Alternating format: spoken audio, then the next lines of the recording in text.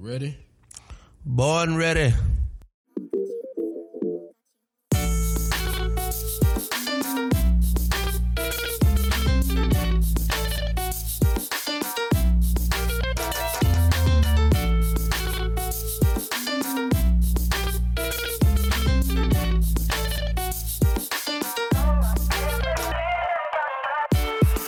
You are listening to another episode of Where to Party At, your political podcast. All right, party people, get your drink, turn up the volume, settle in. We've got another great show for you today, and we are going to jump right in. On our first topic, gun rights and gun violence. So, did you really just do that sound for gun rights? So we are all frustrated. I am. I know you are too, by the insane amount of gun violence that is happening in Atlanta and across the country. Now, you know that this is an election year, which means that it's crazy time, right? And we saw a lot of conversation around gun rights in the 2014 governor's race, and it is here again. So in the Georgia General Assembly, right now, there is a bill, Senate Bill 319. It's called the Georgia Constitutional Carry Act of 2021. So, obviously, this is about the Second Amendment. And by the way, there has been this rabid obsession with the Second Amendment over like the past 50 years, but it wasn't always like this. What would have sparked a big debate about the Second Amendment? The Black Panther Party. Take a listen to this. The cop says, "Are you a Marxist?" And you would say, "Are you a fascist? Are you a Marxist? Are you a fascist?" Then the cop said, "Well, I asked you first." And you say, "And I asked you second." Are you a fascist? So, I mean, it's like a standoff. And this is where the dominoes start to fall. The standoff resolves itself peacefully, but the cops in Oakland are not happy, and they immediately start running this up the chain. Next thing we know, we've got to protect society from nuts with guns. And I think we should act, and we intend to act. Mulford, State Assemblyman Mulford, who represented Oakland, is trying to put a bill in to stop the Black Panthers. It's my intention to make it a misdemeanor to have loaded rifles and shotguns and weapons in public places.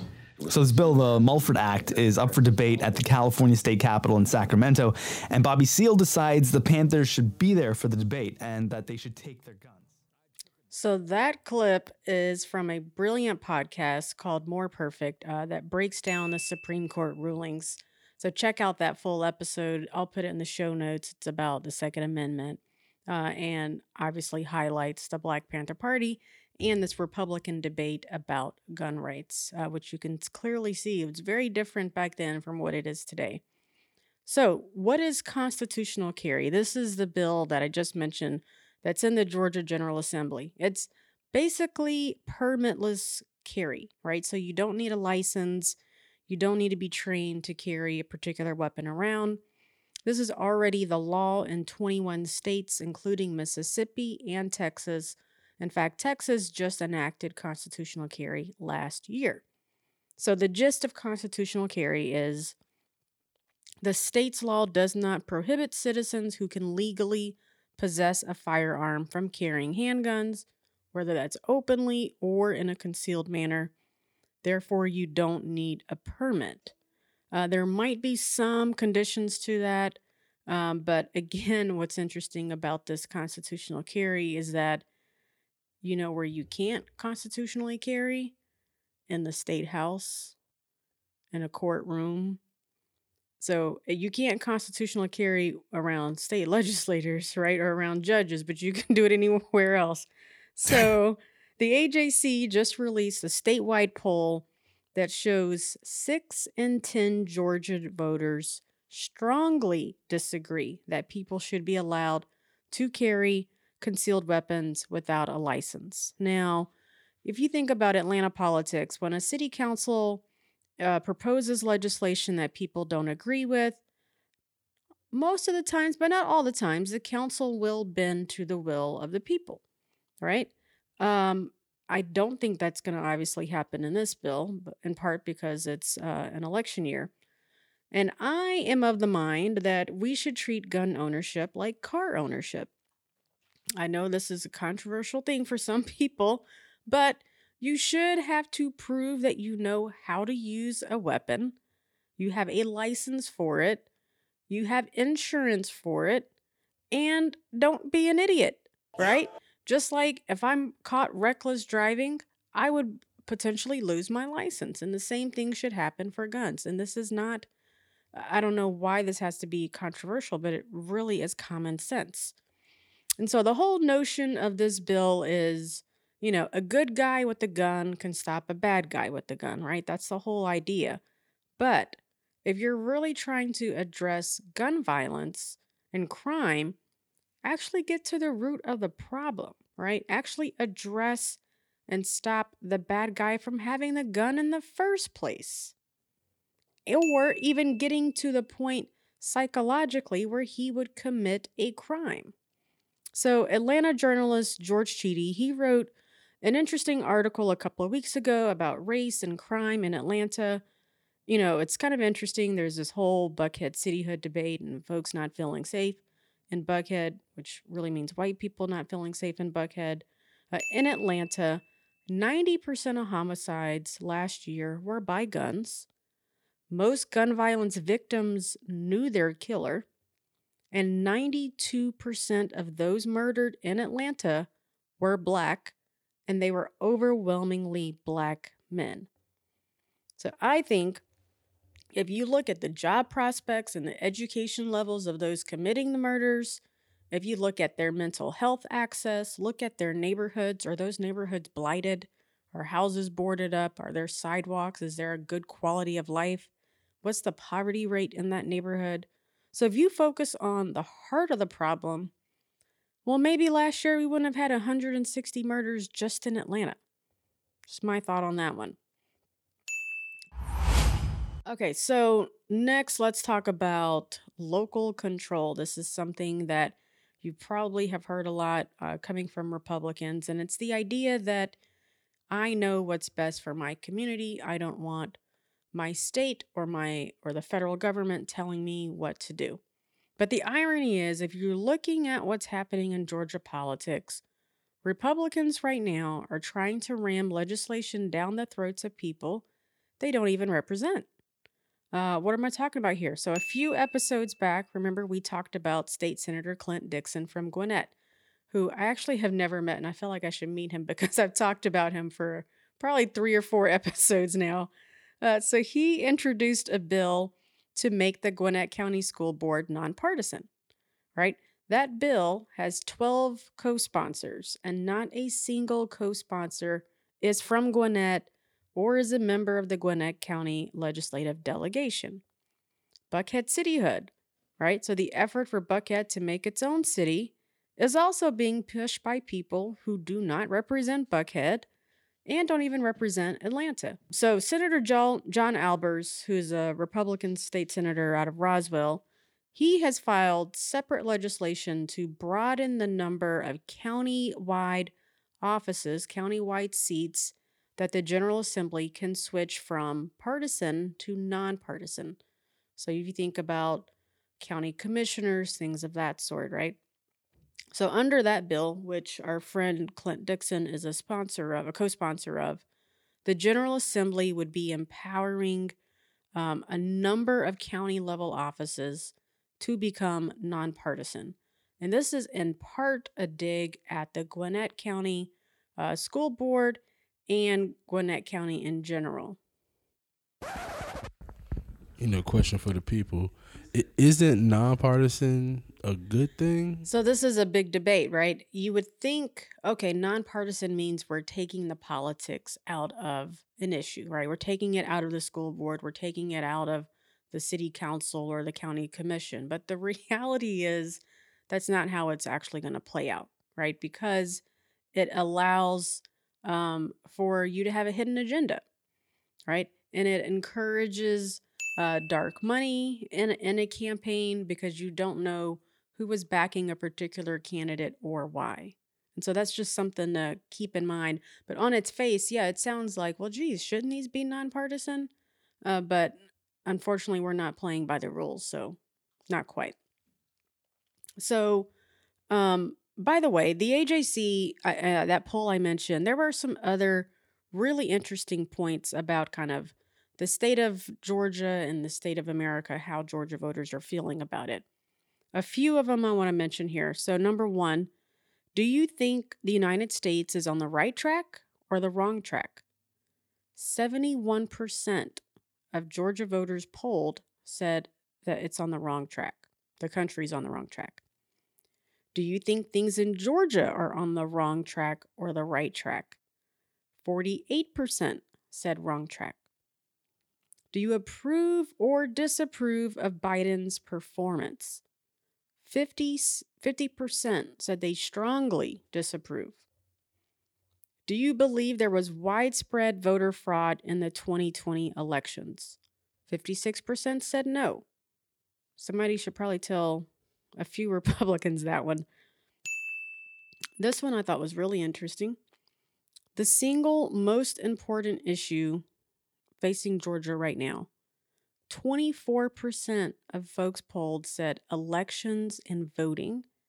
And the second issue was the economy and jobs at 20%.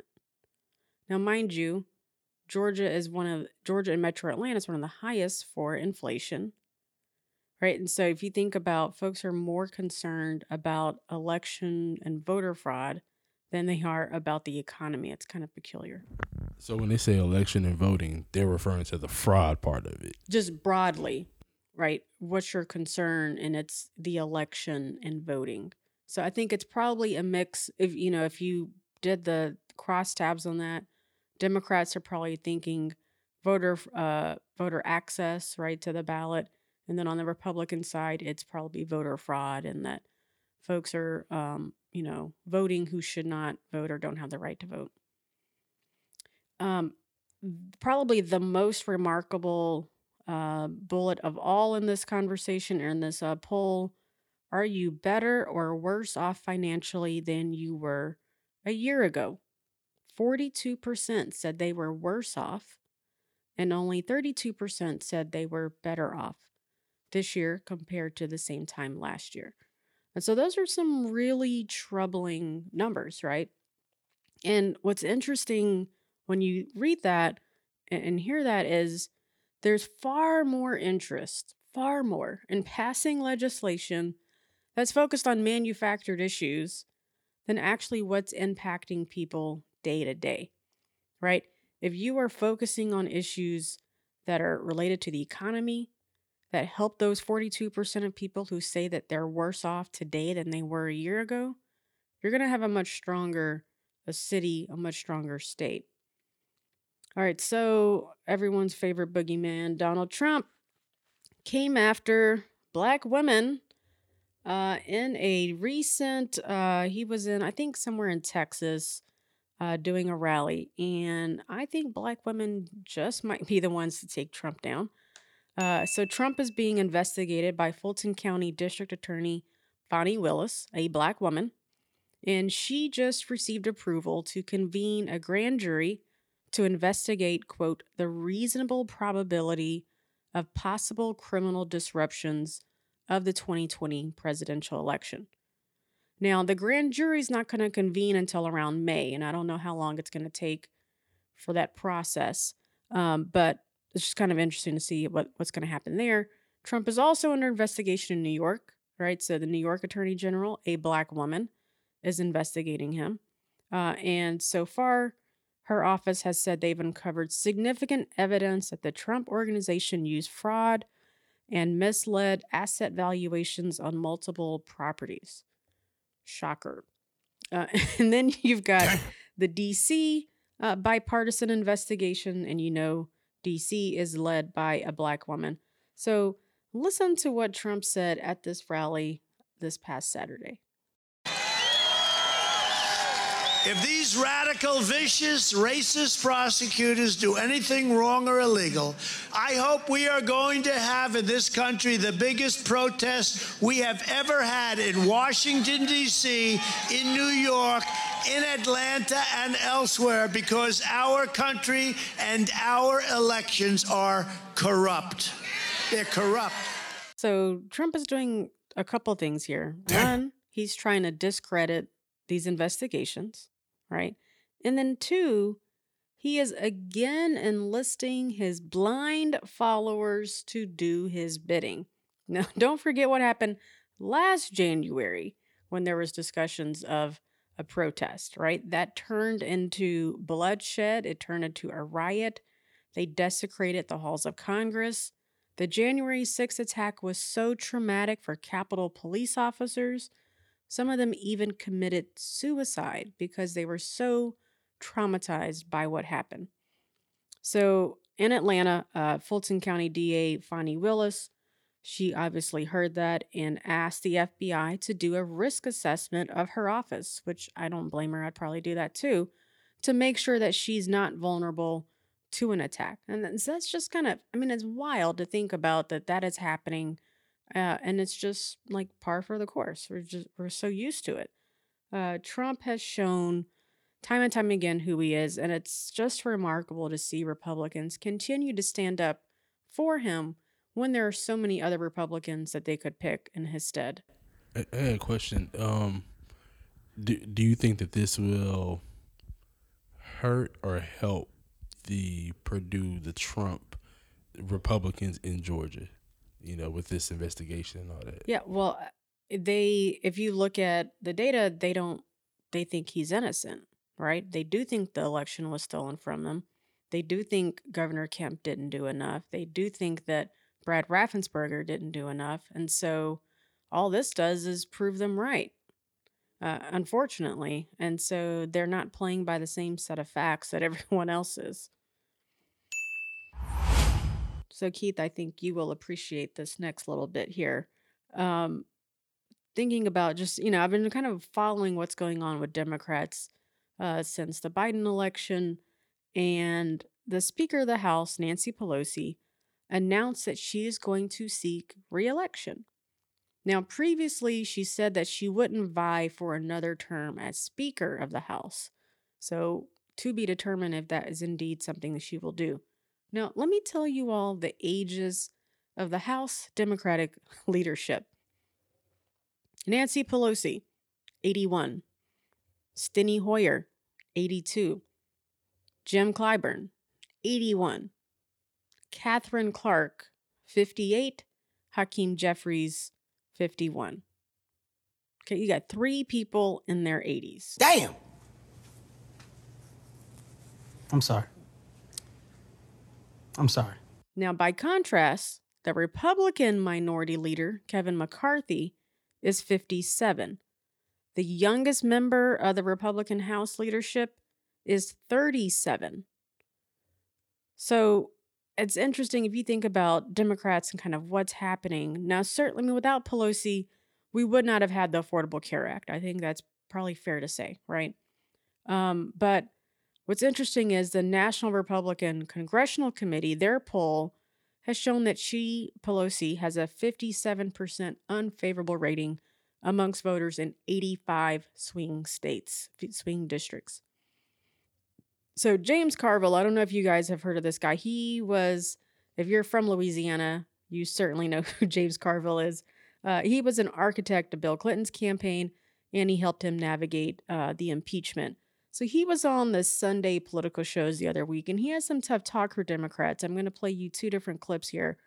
I think Democrats really need to pay attention to what James Carville said because it's becoming abundantly clear, kind of as you see what's happening politically, that Democrats are hungry for change. They're hungry for fresh leadership, and they're not happy with where things are today. So take a listen.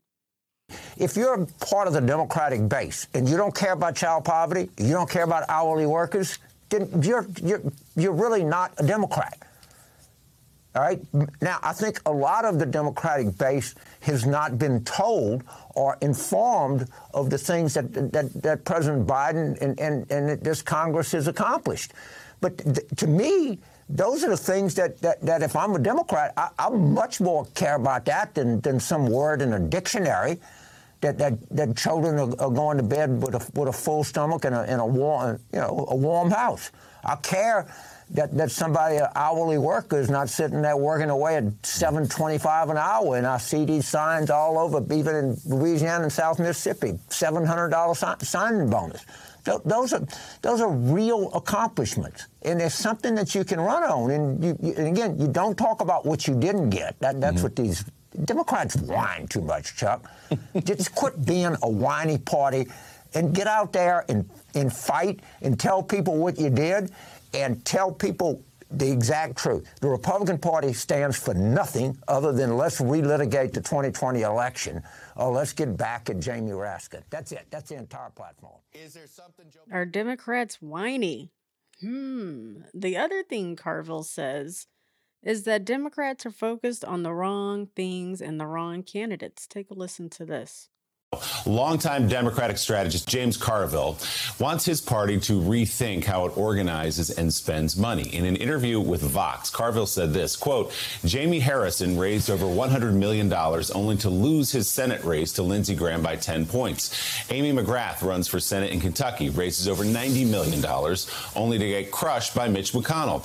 They were always going to lose those races, but Democrats keep doing this stupid stuff. They're too damn emotional. Democrats obsess over high-profile races they can't win because that's where all the attention is. We are addicted to hopeless causes.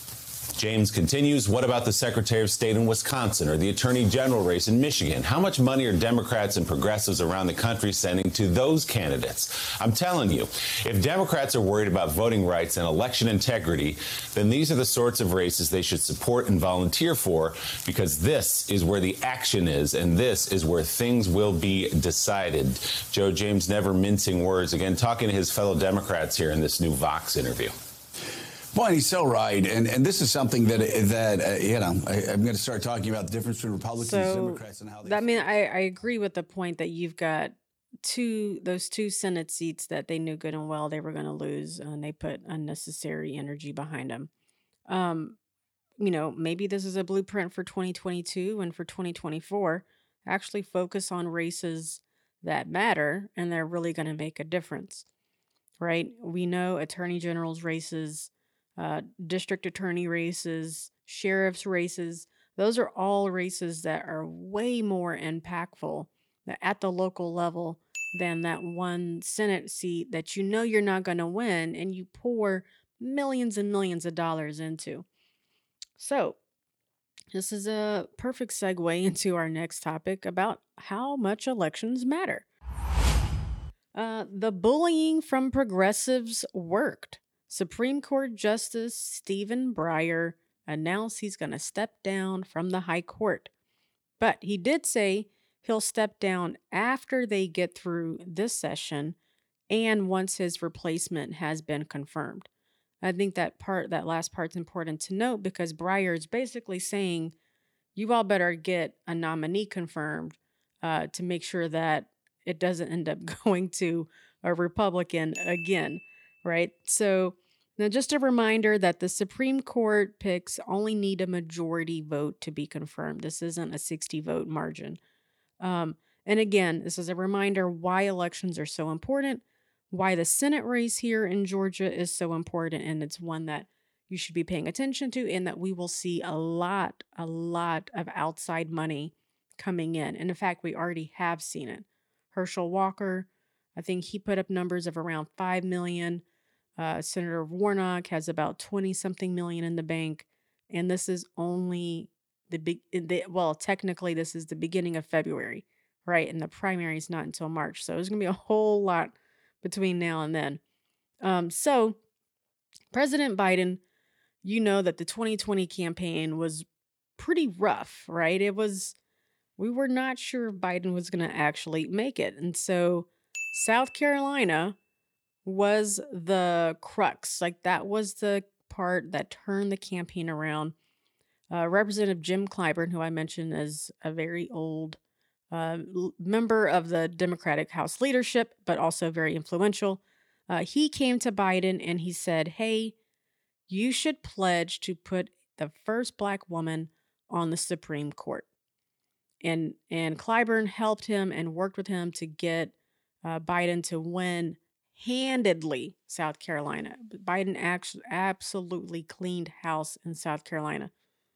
So Biden does it. He says, okay, I'll make that promise. He did it at a debate. And Clyburn credited that to really boosting Black turnout, again, not only in South Carolina, but across the country. Obviously, we know that Biden wins. So 2 years later, here we are, and there's a possibility for a Black woman on the Supreme Court. Biden has said he's going to stand by that pledge. So on average, it takes about 70 days to get a Supreme Court nominee through the process.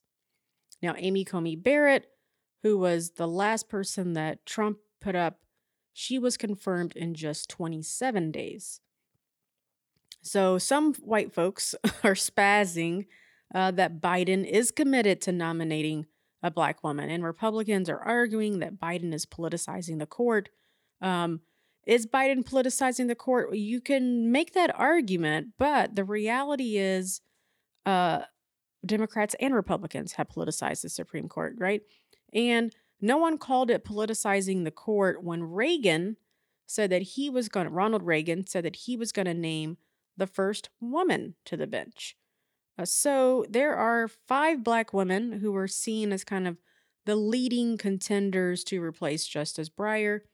Most of these women are double Ivy, meaning they went to Harvard and Yale for undergrad and grad school. So that you know and I know that this isn't tokenism. It's not like he just picked some random Black woman across the street. These are women who are, high caliber, have been fully vetted, very accomplished in their fields. So I would say that any of these women could go up against the folks on the court today. And in fact, some of them might even be more credentialed than people on the court right now. Now, what's interesting is an ABC poll showed that 76% of Americans want Biden to consider, quote, all possible nominees. Only 23% of him want him to actually follow through with making a Black woman the pick on the Supreme Court, the first Black woman. But Higher Heights did a poll of 500 Black women released the day before Breyer made his announcement, and 86% of the women polled said prioritizing backing a Black woman as a Supreme Court nominee was absolutely imperative for them. And so if Biden backs out, I think it's certainly fair to say that he would lose the support of Black women. Now, of course, not in totality, but certainly by a significant amount. And it's interesting that you've got conservatives, calling out Biden saying, well, hey, why aren't you picking the first Hispanic nominee or the first Asian nominee? And this is what I call whataboutism. And it's an attempt to divide, if I've ever seen one. This is just classic.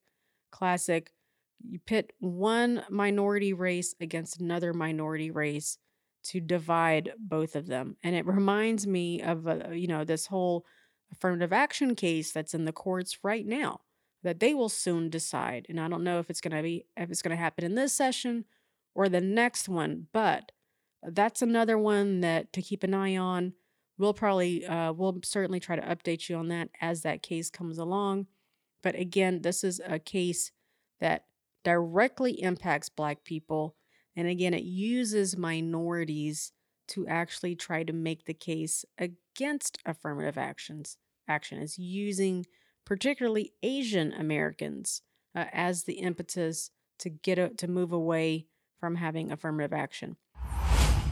We are down to our final portion of the podcast, our new favorite segment, the Party Pooper. And the Party Starter of the week. Party Starter! So. Turn out the lights. The party's over. The party is over. Close the gates. What? All right, party's over. Everyone go home. Are you sure you want to invite this party pooper to poop on your party? I'm the party pooper. My party pooper of the week goes to conservatives who were on this book banning crusade. What the heck is this about? So these are the same folks who espouse themselves to be diehard constitutionalists. They say that we're against cancel culture and all of that, and here they are trying to cancel books. So what is this? It's an effort that's happening across the country to ban certain books from school libraries. And again, isn't this the whole point of the First Amendment? So a Tennessee County School Board voted to remove an award-winning graphic novel on the Holocaust because of nudity and curse words. Hello, have you spent any time with middle and high schoolers? Have you been on social media, on TikTok, on Instagram? I can assure you what's happening on there is much worse than what's in this book. And by the way, the book is selling like crazy on Amazon, of course. So it's just nutty. I mean, they are banning books by Black authors. They're banning books by gay authors. It's just this whole tirade. And it's a reminder that those in power are far more interested in culture wars than they are critical thinking. Let's get it started in here. Oh, I'm the party starter. Get this party started. Get this party started.